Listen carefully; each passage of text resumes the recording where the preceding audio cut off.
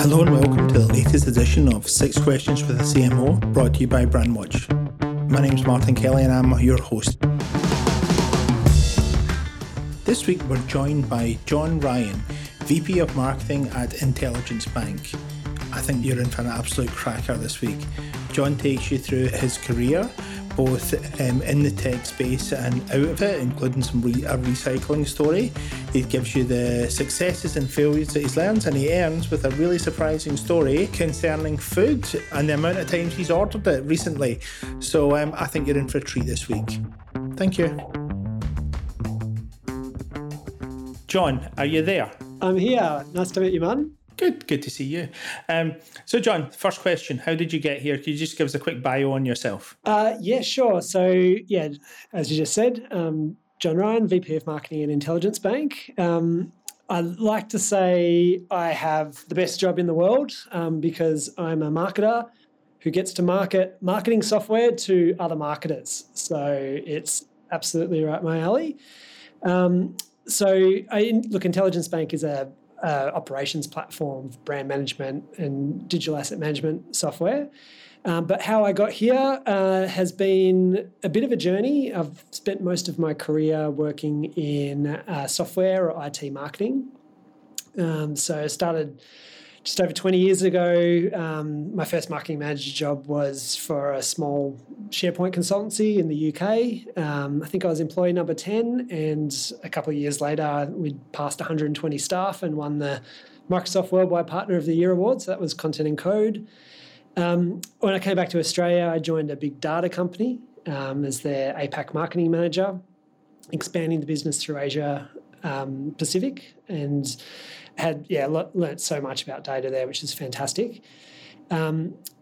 Joined a business intelligence company. I really wanted to work for an Australian software company rather than an American one. So I joined a company called Yellowfin as their director of product marketing. I think I was somewhere around employee number 25, and a couple of years later they had almost 100 staff and 5 offices around the world. And they were the first Australian company to make Gartner's Magic Quadrant, which is pretty cool. It's a big honour, at least in that industry. And then after that, I joined another Aussie startup called CareMonkey as their CMO. That was a really cool company. It won the world's biggest startup prize, and in just a few years had 1 million users and over 1,000 customers, and essentially invented the online school consent forms, which everyone uses today. Yeah, my kids use them as well. Goes really well. Yeah, it is. It's a great product. They rebranded actually to Operoo a few years back after I'd left. So I still call it CareMonkey in my heart though. And then I did take a detour from IT for 3 years and joined a sustainability company, one of Australia's leading sustainability specialists. They sort of had 5 different solutions that I used to market. I was the CMO. But I ran one of those divisions, which was a coffee cup recycling program called Simply Cups, which was such a good experience. We diverted more than 20 million cups from landfill in just over 3 years, which is pretty cool. Wow, that's great.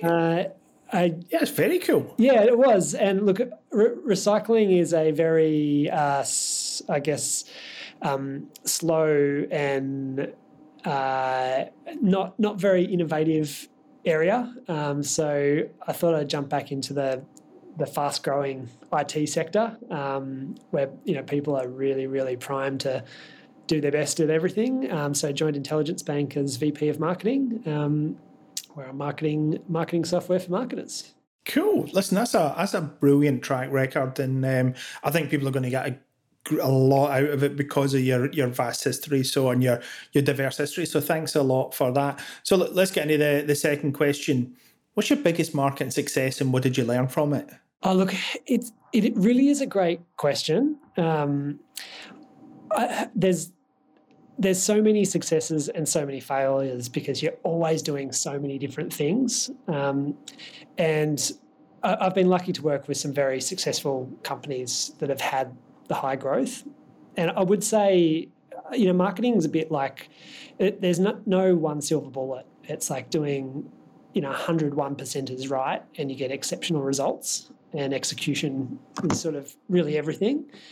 But look, I think probably if I had to point to one, it would probably be the CareMonkey days of that's just super fast growth. And like really what was happening there is just completely scalable processes and a pitch that could be completely reused everywhere. So we all use the exact same pitch, and it worked.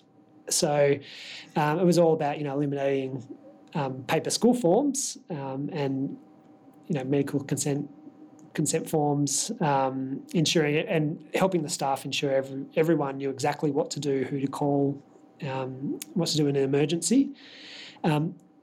But the pitch itself was just so scalable across every single marketing platform. So the website, the sales presentation, the collateral, AdWords, banners, videos, EDMs, it was almost identical experience no matter what the medium was. And I know it sounds simple, but having a pitch that absolutely everyone in the company can follow and stay on brand just makes a big difference. And it just meant that everyone was able to get really good results. And what it meant was we could focus on building the brand and helping the customers, and just referrals would come through. And when you can make people really love the product, you can do some really cool things. And I think one of the things I was most proud about there is I think we had something like 100 different people from different schools did a 1-minute video testimonial for us, which is really cool. Like they don't do that unless they love the product. But that was processed. Like our CRMs was just sparkly clean. We tracked everything. Every process was mapped. So it was very, it wasn't chaotic, I guess. Marketing can be very, very chaotic sometimes with everyone running around everywhere. And this was very, very planned and structured. Look, I totally agree with just about everything in fact, I think I agree with everything you've said there. Do the basics right. That's always been my thing. Like once you do the basics right, the rest can come. And don't get me wrong, you can shoot for the stars, but even if you miss and you hit the moon, it's still pretty good. So doing that, and one voice, if you can get that pitch down. I worked for a company once, and I remember we had a brand that stood for nothing, and I remember embarrassingly going around to 5 or 6 staff and go, okay, describe the business, what it does in 25 words or less. And no one could. And I sat at a planning session going, we need to change this. And people are like, and I went, guys, unless it's 25 words or less. And that's very hard to do, but this wasn't, people couldn't even come close to that. So honestly, everything you've said there just totally resonates, and I think will resonate with our listeners as well. Get the basics right and speak with one voice. It's two really nice and simple, but absolutely fundamental things. So listen, thanks a lot for that. Third question then. And this is the one that I always don't like using the word failure, because I don't think you generally do fail at something. But what was your biggest failure and what did you learn from it? Yeah, this was a tough question. I guess one thing I strongly believe in marketing is kind of execution is everything. So, it's like if you're playing darts, the difference between the highest score, which is 60, and just scoring a 1 is really just one line. It's like a few millimeters. So you can do almost everything right, but if you miss one bit of execution, it can just kill all your results. And I was thinking about this, I think the one that still gives me, I guess, sweats when I think about it. This was at Yellowfin, but we were presenting a webinar. We had almost 1,000 people register. It was our biggest webinar we'd ever done at the time, and the biggest one of anyone I knew had ever done at the time. So I was really proud of it. And the webinar was on storytelling with data. And we created the most beautiful slides and story. I was so proud of it.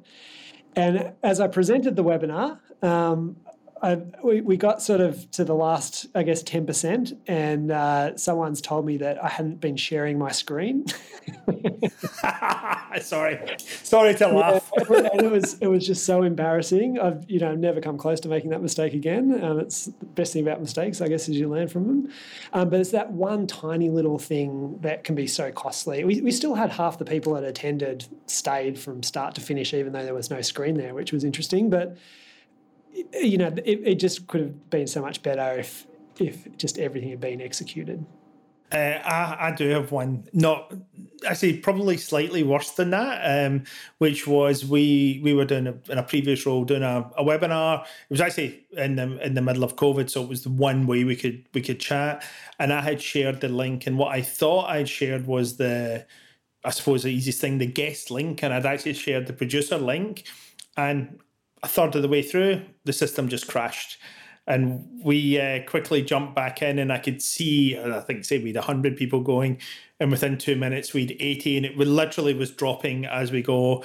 And because of how it had crashed, people just couldn't rejoin, and it was a shambles. And it worked out that one of our own staff had been in as producer, watched for 10 minutes and closed it down and just killed it. And that still kept me up at night. And we redid it and we had the names and it was okay, but yeah, that was a learning experience for me, and I'm very careful on what links I share. So I think, again, comes back to, I think your biggest success is it's do the fundamentals correctly and just learn from it.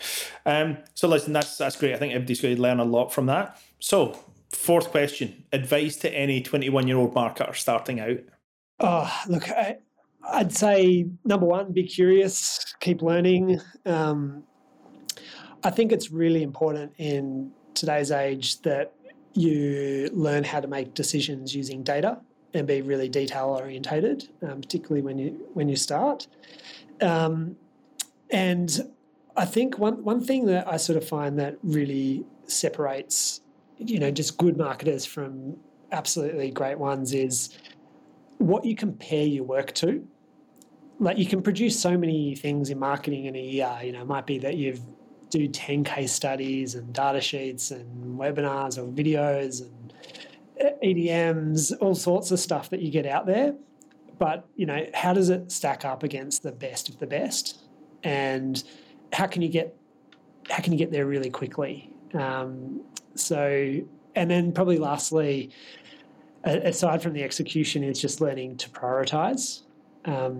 If you try to take on too much at once, quality suffer, results suffer, and you just don't get the same results. You've got to prioritize and do things well. I couldn't agree more. Sorry, yeah, totally agree with everything you've just said there. Certainly use data. We've all been there and I've been in meetings where it's not just the data, but the meaningful data. So the amount of times I've had, 10,000 clicks on the website. Okay, and what did they then do? I don't know. They had 10,000 clicks on the website. Okay, I'm going to ask the same question again. What did they do? Who did we sell to? Who, what, why, when, where and how? And then also the prioritization. I remember a conversation, and it was the first time I tried to get a podcast up and running, and my manager, and I was in a role maybe 6 months, and the same manager who gave me the advice of, when it come back to the failure question, if you've not failed, you've not tried anything new, and just went, Martin, really simply, do you have the bandwidth for this? And if you don't, just and it wasn't telling me not to. I think he was telling me not to, realistically, but it was just that honest question of, look yourself in the mirror, and if you don't have the bandwidth, don't try and do 5 things. Try and do 3 things well. So again, totally agree with you there. Next question. What do you think the next big thing in marketing is in the next 12 months? Yeah, look, I love this question. I ask this question to myself every year, really. I do think that in the last 20 years, marketing has transformed dramatically because of digital. And it's kept transforming.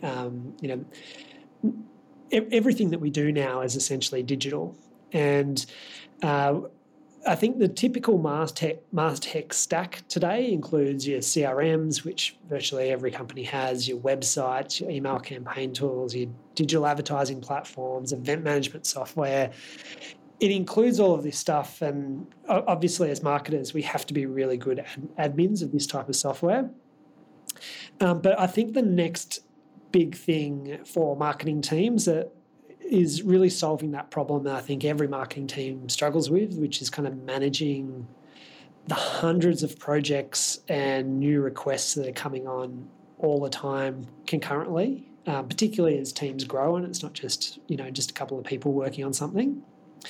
I think as well there's going to be a big transformation in terms of how brands manage their brand compliance, which is typically all over the place in most companies, I sort of see.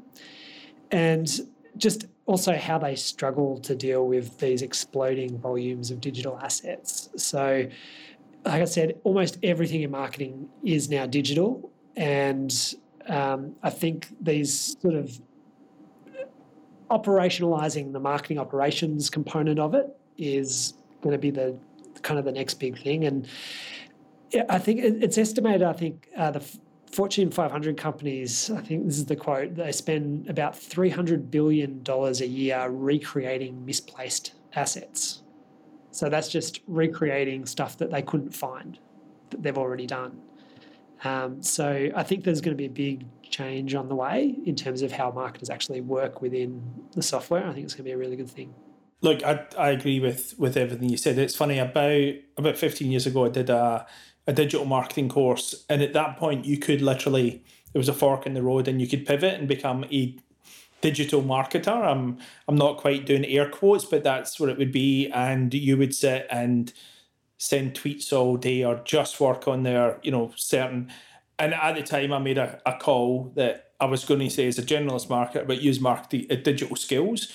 I'm delighted I did that for a couple of reasons. But one, and I had this conversation with somebody else yesterday saying, I don't believe there is such a thing as a non-digital marketer now. Yeah. Even if I go back to the old days of doing a post mail out, you're still going to direct them to the website. You're still going to, want them to log on so that you can track the opening rates, even of the bit of paper. Somebody comes to a conference, you do an email follow-up, send them to a landing page with some assets to download. And I think also it can be that digital overload of, from a marketer's point of view of where did I store it, but do we need it? And the brand compliance. I worked for one company where it was actually so strict that you were like, guys, there is people going and doing rogue things and you don't know, and it's trying to get that balance right between keeping a handle on it and not keeping it so locked up that nothing can be done. So yeah, I agree with all of those things. So John, thanks. But we're up to the final question now. So tell us something people don't know about yourself. I thought very hard about this one and I really struggled. I love gnocchi.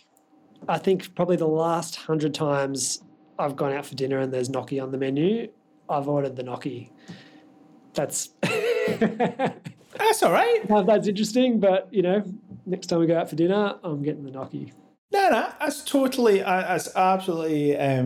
cool, mate. And that's the stuff that people won't know about you, and I think that's good because I think it gives a little bit of your personality. So, look, thanks a lot. Thanks a lot for your time.